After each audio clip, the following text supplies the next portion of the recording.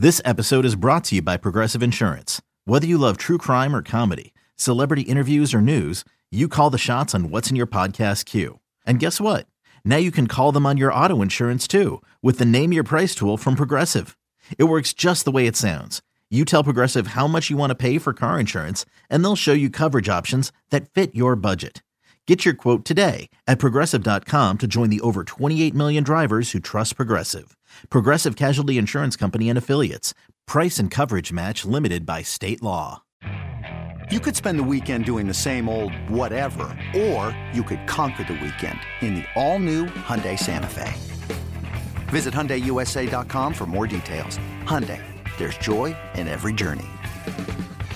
For the cheeseheads who want it fresh, and the ones who think Lambeau is a cathedral, this is Pax What She Said. Now, here's Perry Goldstein and Maggie Loney.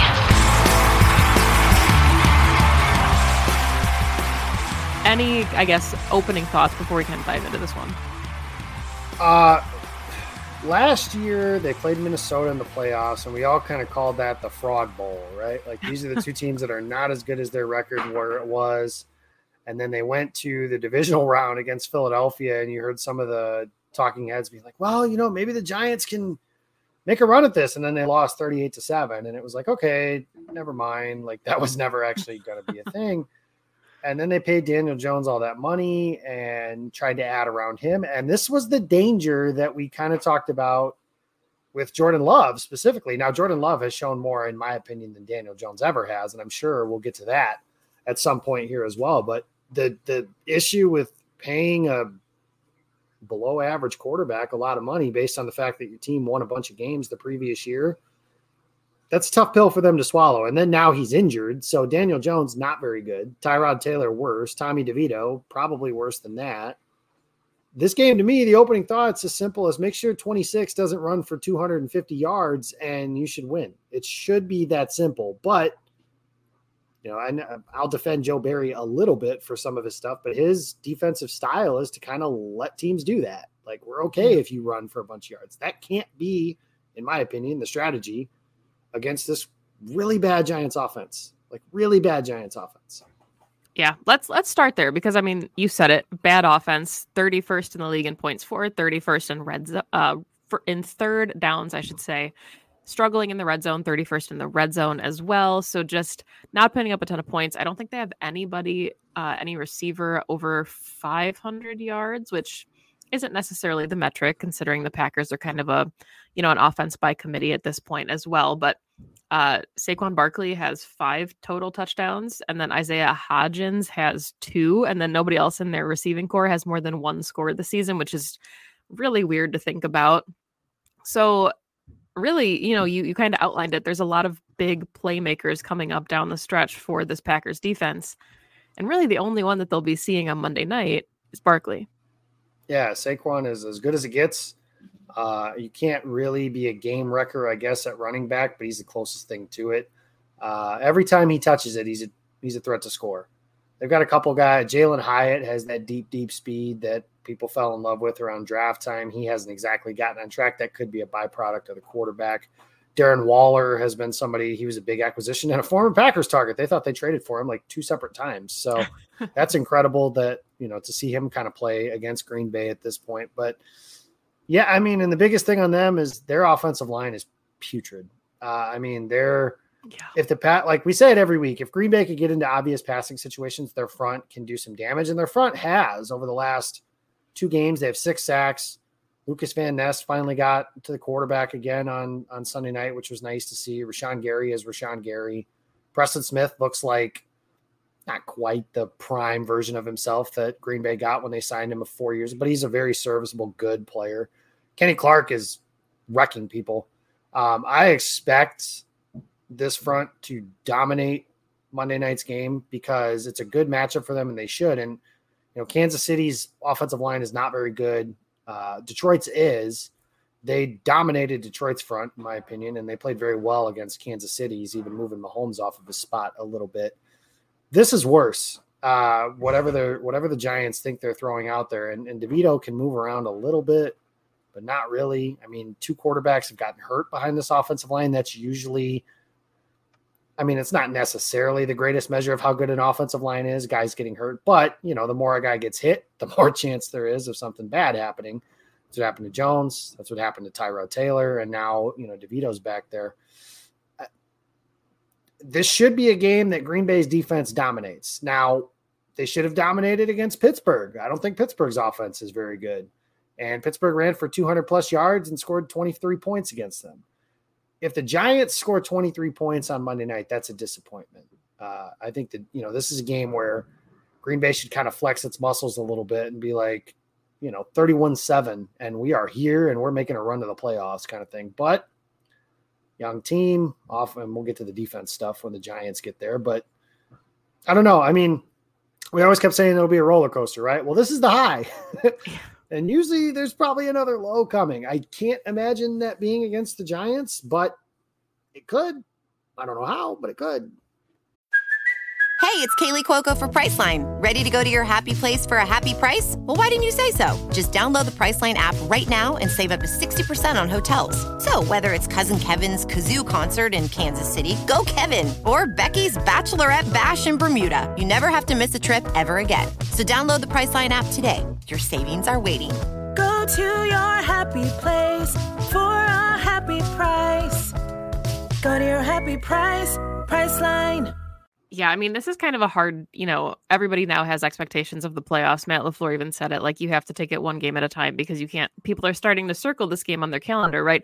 In the beginning of the season, we all had certain expectations for where this team would be ad nauseum. You could take shots every time on this podcast. We said it was an evaluation year, but really that was the goal, right? As you wanted to see who long-term, if Jordan Love was the guy, if certain pieces on your team were going to be part of that long-term foundational rebuild. Then the Packers started getting good, and it's like, hold up, wait a second. Maybe this quote-unquote rebuild is happening a little bit quicker than we thought. And we expected there to be growing pains for the Packers offense, but we always kind of said the Packers defense was going to need to do enough to keep them in close games.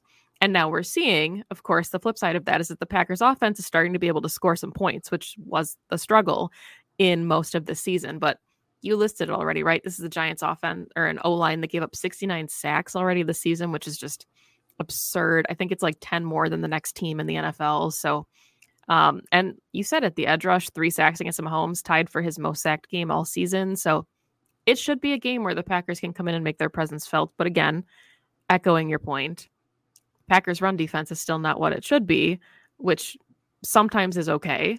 It still helped the Chiefs to make them a little bit more one-dimensional with their pass catchers, but you can't let Saquon take over the game, which is kind of, unfortunately, what we saw last year in London too. So I don't know. I expect a better showing from this defense, though. Yeah, the nice part will be, I mean, say what you will about Daniel Jones, but he can move a little bit, and he's a pretty solid runner. DeVito's not that. He played 4 years at Syracuse and 1 year at Illinois. I think he was one of them grad transfer COVID year type players when he was in college, and move a little bit, but not to the effect that Daniel Jones can. And the good news for Green Bay is they're pocket pushers. Mm-hmm. Last year when they played in London, it was Kenny Clark and with all due respect to Dean Lowry and Jaron Reed, Reed wasn't having a good season at that point in the year.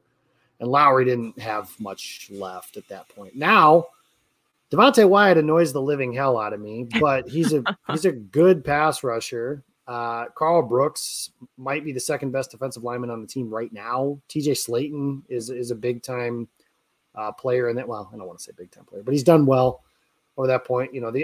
At this point, the only guy on the field that you're like isn't making any sort of impact like at all is Colby Wooden. He's a 4th round rookie, so you kind of expect that at this point. But the Packers have those guys that are pocket pushers, and they've done more stuff with like Lucas Van Ness's hand in the ground and getting some more guys on the field to push the pocket and play some games with the pass rush that way too. So I think they have more tools in the belt, so to speak, to go up against this version of the Giants offense. And again, Daniel Jones, for his faults, is better than the quarterbacks that they'll be facing on Monday. So they don't have much of a threat in the passing game. So this is one of those, if I could sit in the defensive meeting rooms, I'd be telling Joe Barry, like, it's okay to like risk getting beat over the top because I don't think they can do it. Yeah, I think that's a fair point. Let's talk about, since we're kind of on the Packers defense right now, healthy and available, what do you like for your safety room? We saw it with Darnell Savage coming back. It didn't seem like Rudy Ford played as much. I think they still kind of looked Jonathan Owens, Anthony Johnson Jr., I thought played really well in his, limited looks, but of course, being a 7th-round rookie, he was not going to get that seat over guys like Ford and Savage when they're healthy. So what is your secondary as a whole, assuming Jair isn't playing, what are you liking right now from them? Yeah, Savage and Owens, I think, is the crew that's back there. I know Anthony Johnson is the popular name on the Twitterverse, and that's understandable. He's done some really nice things when he's played, but Owens has been a guy that the defensive staff, Matt LaFleur, everybody's been like effusive in their praise about him. It's not just a cool story because he's married to Simone Biles. Like, he's been a legitimately good player for them, especially over the last couple of weeks. And Savage is never going to be the player that we thought and hoped he would be, especially after the 2020 season. But there's at least some semblance of playmaking there. And I think that's possible. This kind of bumps Rudy Ford back into core special teamer, which in turn helps a special teams unit that's not very good, which is disappointing for a variety of reasons.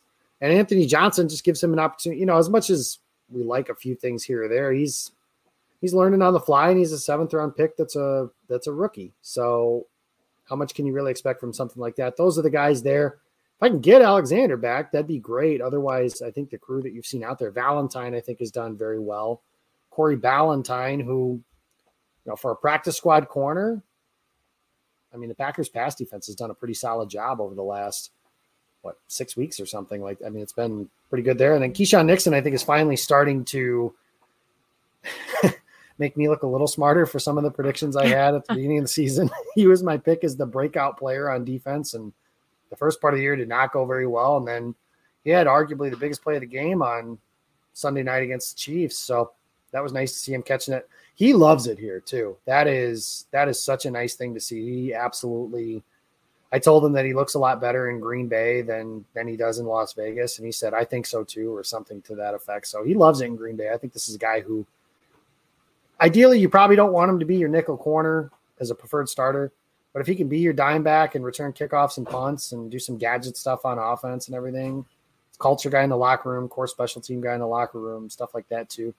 But those are the guys that you have. Now, if you can get Alexander and Stokes back, then, you're talking not champagne problems, but I kind of like the idea of having those kinds of problems again.